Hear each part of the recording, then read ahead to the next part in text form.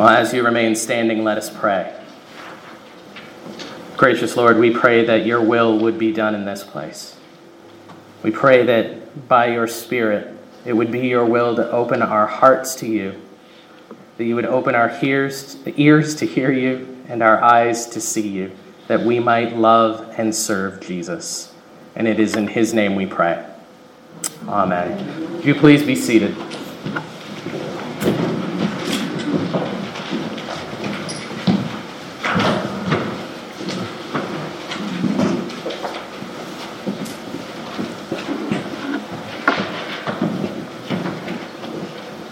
At the close of our Epiphany series in the book of Acts, we read of Peter and John's reaction to the events that they have just lived through.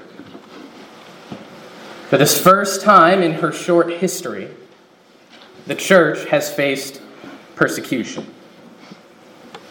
The leaders of the church have been told that they must be silent about Jesus or face the consequences. Another night in prison for them, or something far worse. They must be silent about this one whom they believe has changed the world. They must be silent about what they hold most dear. It's an instructive moment for us to look at as the Church of Jesus Christ in our time. And to be sure, we here at St. Aidan's do not face the same sort of persecution as Peter and John did, or as countless of our brothers and sisters do around the world today. That being said, one of the telling marks of a faithful church is how it responds to challenge.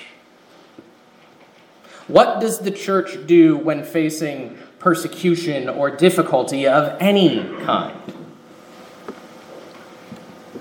Now, from the more vocal examples out there, we could assume that the faithful response is for the church to simply be louder, to constantly take stands on every issue that pops up. Or perhaps the opposite is true, that we should simply keep silent, listen to the warnings of cultural leaders, and keep our beliefs to ourselves because it's an individual thing. Out of fear of being an outcast, we stay quiet. At times, all of those different reactions might seem like the faithful Christian response to times of challenge. And certainly there are times to speak and times to be silent, times to move and act and times to be still. I don't mind confessing that I am one that needs to hear that there are times to be still. That is not my natural instinct in a challenge, or really ever. But what I love about this portion of Acts 4 is that it leaves us with a picture of what the church is to do before it does anything else. Before it decides how to speak or act or to refrain from speaking or acting, the church is first to do what the church does best: to seek our Lord together in prayer and his word, to be empowered by God to make faithful decisions. We could summarize this portion of Acts that we read this morning with the title, "The Church That Prays Together Stays Together." But it's so much more than that. Because the purpose of the church is not simply to stay together. That's not a faithful goal. We are called to work together, to play our part in building the kingdom of God where God has placed us. And friends, you know all too well that we have had and will have times of challenge and times of decision. As a church, we have some decisions to make in just the next few weeks and months. And when faced with those times of decision, the church must come together. What happens when the church comes together? Well, when we look at Acts 4, we see that in coming together, the church is able to gain focus. perspective. How easy it might have been for Peter and John to return from being arrested and threatened by the religious elites of their time and wonder if it's all worth it. Perhaps they should leave behind this newfound faith, go back to leading a nice, quiet life. Being a fisherman's not so bad, I'm sure. It certainly can be a tempting response in the face of challenge, can't it? Yet, we read in verse 23, when they were released, they went to their friends and reported what the chief priests and elders had to say to them. And when they heard it, they lifted their voices together to God and said, "Sovereign Lord, who made the heaven and the earth and the sea and everything in them, who through the mouth of our father David, your servant, said by the Holy Spirit." Let's stop there for 1 second. Peter and John return to their brothers and sisters in the faith, and they tell them everything that's happened. In response, the church turns as one to focus on their Father.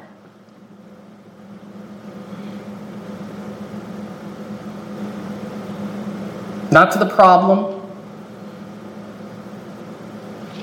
not outward to the potential of persecution, but upward to the Lord.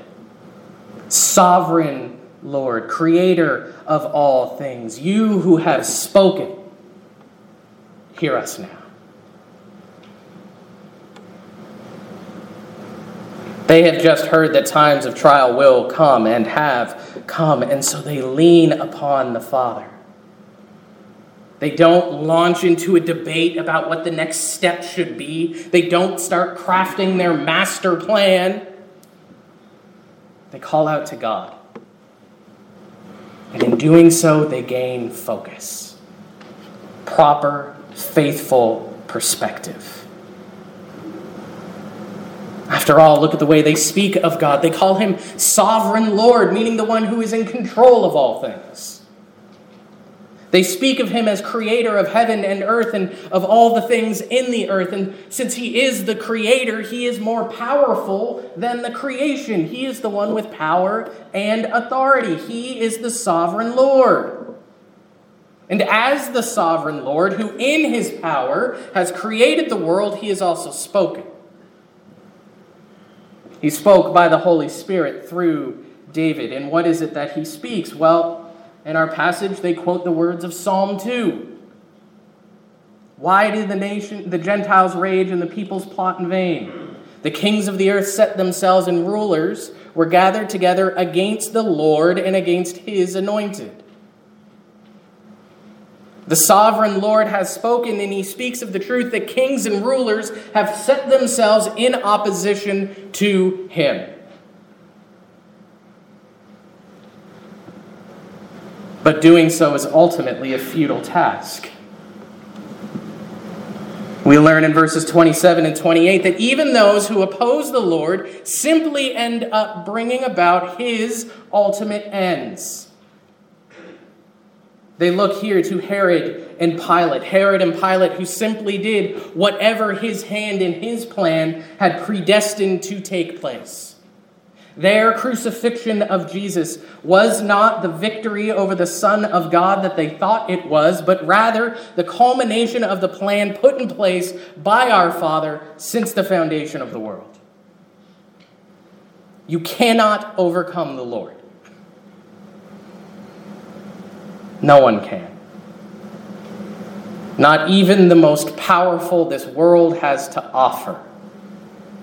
Not even those that have the greatest military might or political sway or money. No one can overcome the Lord.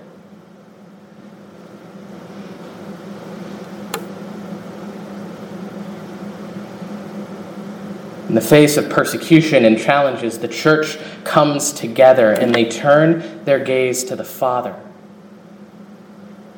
to get that perspective.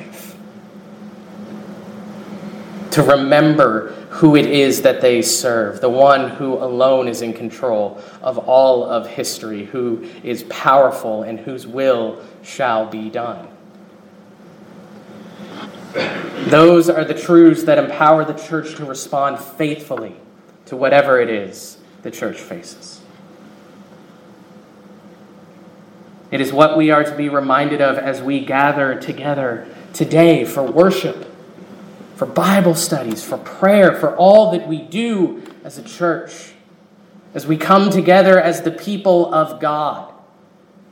And we do it in part so that our response to the course of events in our life as a church and individually as Christians are faithful responses in line with the will of our Father.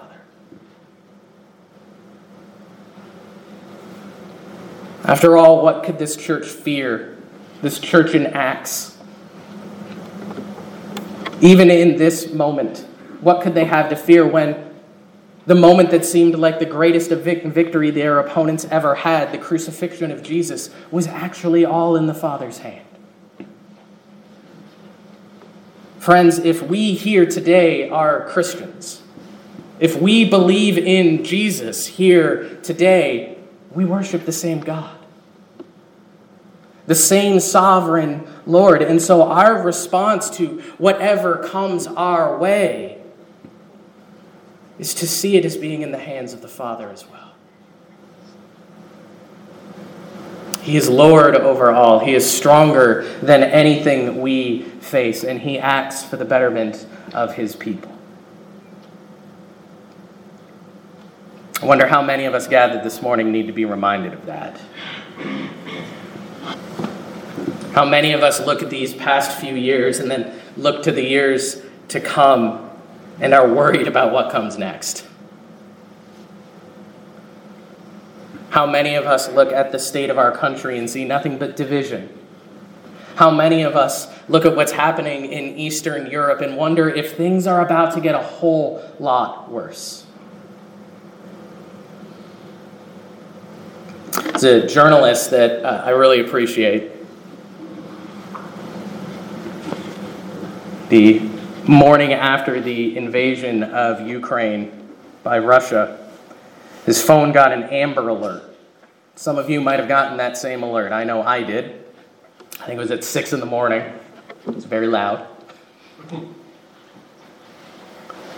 He tweeted out later in the day that when the alert went off on his phone, the first thing he thought was, have we been nuked? Has the worst happened? He's gripped by fear and constant anxiety about the direction of the world. I wonder if there are those among us who might feel the same. Or maybe it's far more personal than all of that. Maybe it seems like your life is out of control. You're not sure what to do with work or your marriage or your finances or whatever it might be. Maybe you feel helpless. So overwhelmed by the possibilities of life that you are frozen in place, unable to make a decision.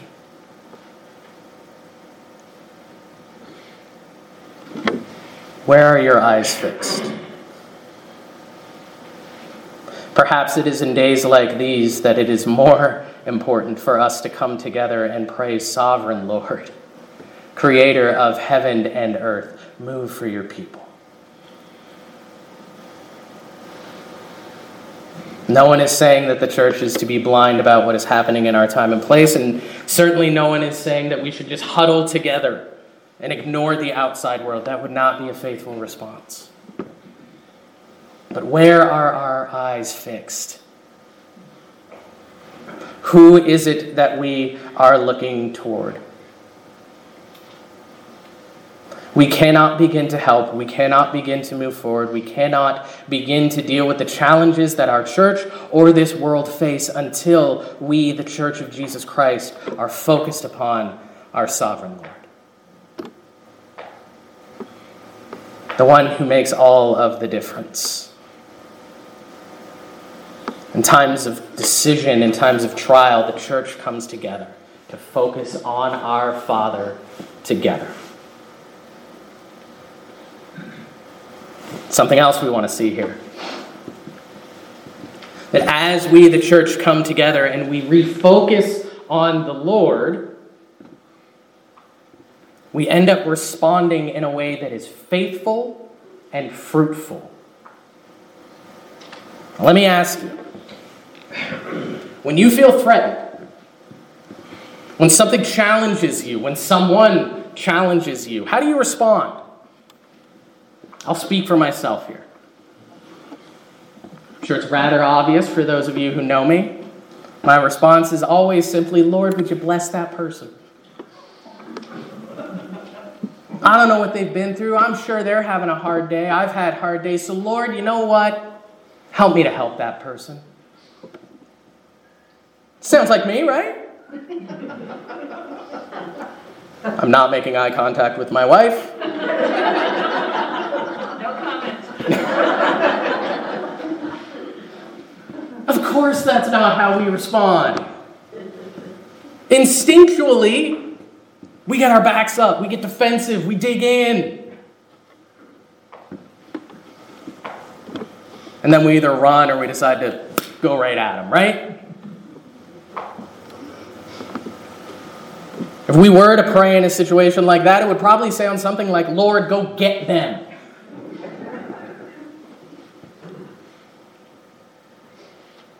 And so because we like to take how we would respond and project it onto other people, we might think that Peter and John would respond in the same way, right?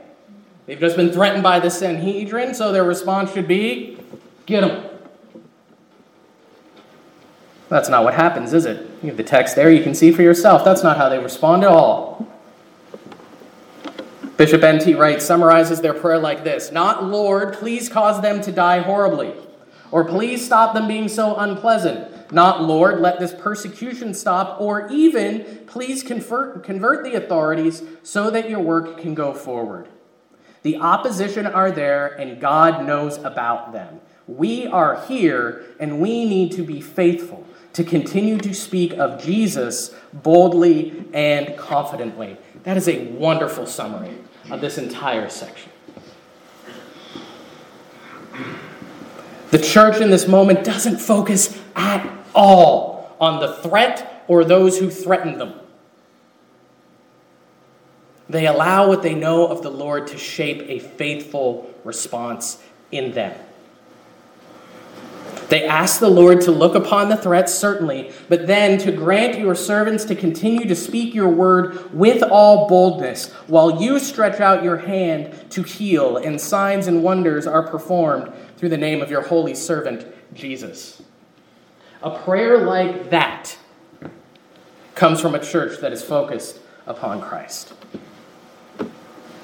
Their primary concern ceases to be dealing with opposition. Their primary concern is all about seeing the work of Christ done in this world.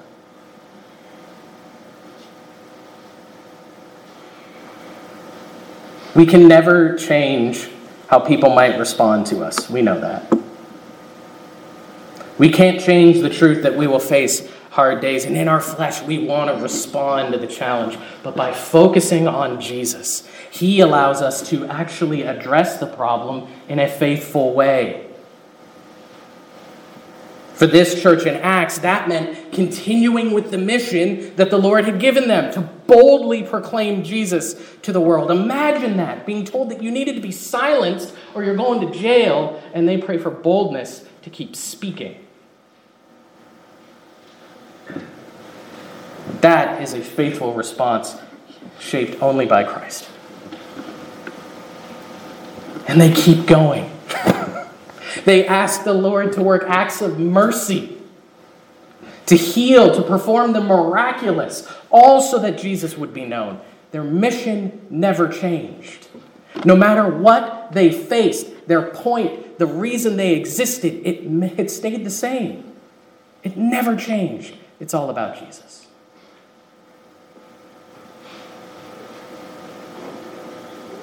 No matter what is happening in our church and in our lives, is that the perspective we have? Are we focused upon Christ? No matter what we see going on around us in the world, or in Ottawa, or in Ukraine, or wherever else? And are we looking for our response to come out of us and our flesh, or to be shaped by Jesus? For him to show us how we respond to that sort of thing. To teach us what it is to be faithful.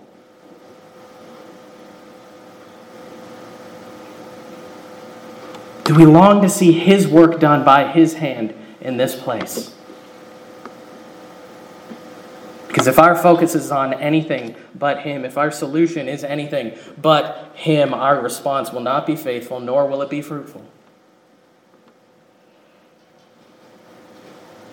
Who are we looking towards? Are you focused on Jesus? Do you want to be?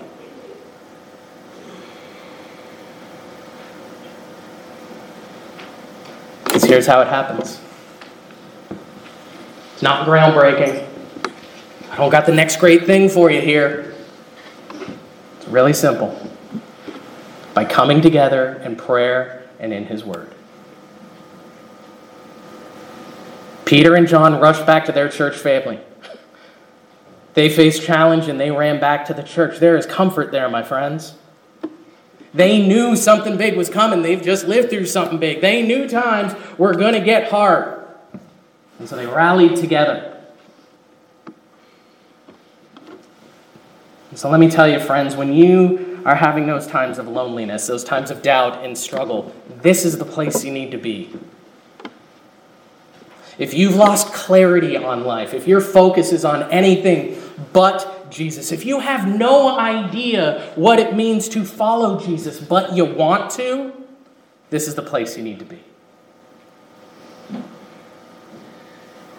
We need to be together, to grab the arm of a friend and ask for their help, to sit with our brothers and sisters in the faith and say, you know what, I'm struggling. Would you pray for me? Would you pray with me? This is where you need to be, because this place is family. Under the Lord's fatherhood, we are a family, and a family comforts and supports and walks with one another. Even if you are not sure what it is you believe, even if you have a million questions about this whole Christianity thing, this is the place you need to be. Come and ask your questions. Come and seek the Lord with us. Come and find him.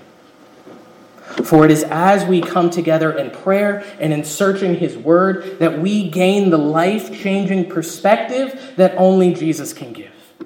And that creates a faith that is confident, that is bold, not arrogant, not loud for the sake of being loud. It is not performative, but genuine. It is assured. It is peaceful. It is built upon a solid foundation. The prayer of this church that we read about in Acts 4, it is a fantastic example of confident, bold prayer, because it is the prayer of a people who have searched the word together and have been formed by it. And let's be honest, we pray sometimes and we're not all that confident about it, are we? We think we're just talking to the air, right? That's not the case here. Because they pray out of who they know the Lord to be. They pray out of what the Lord has revealed about himself in Scripture. They're not afraid. They can ask for boldness because they know that, as we said earlier, opposing God is a futile thing to do. Psalm 2 told them so.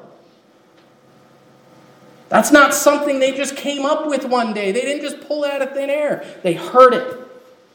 They read about it by the work of the Spirit. They see it. They're shaped by it. And now they pray it in confidence. They ask to be filled with boldness, to take what they know about the Lord and proclaim it. That's not a perspective that was just created on the fly one day. It wasn't magic that poof, suddenly they got it. It was formed by spending time with God, speaking to him in prayer, hearing from him in his word. That is how the church looks at challenge and persecution and prays for boldness to continue. If we are to faithfully follow Jesus, then coming together for prayer and being formed by God's word should be as natural to us as breathing.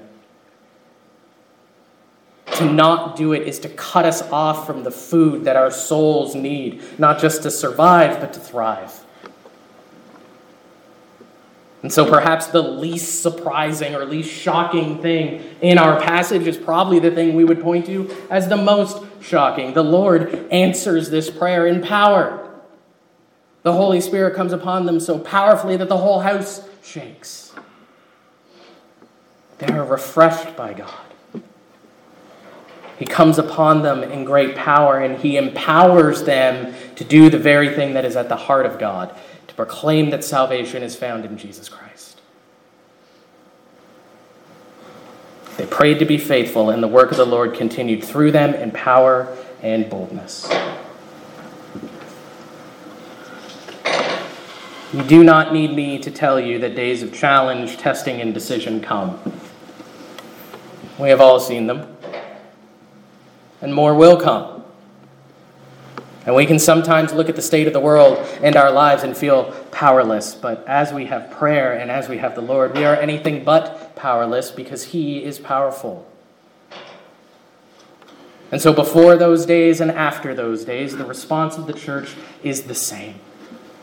The church that comes together to pray together and be formed together will remain together and grow together as we even now boldly proclaim that Jesus Christ has come.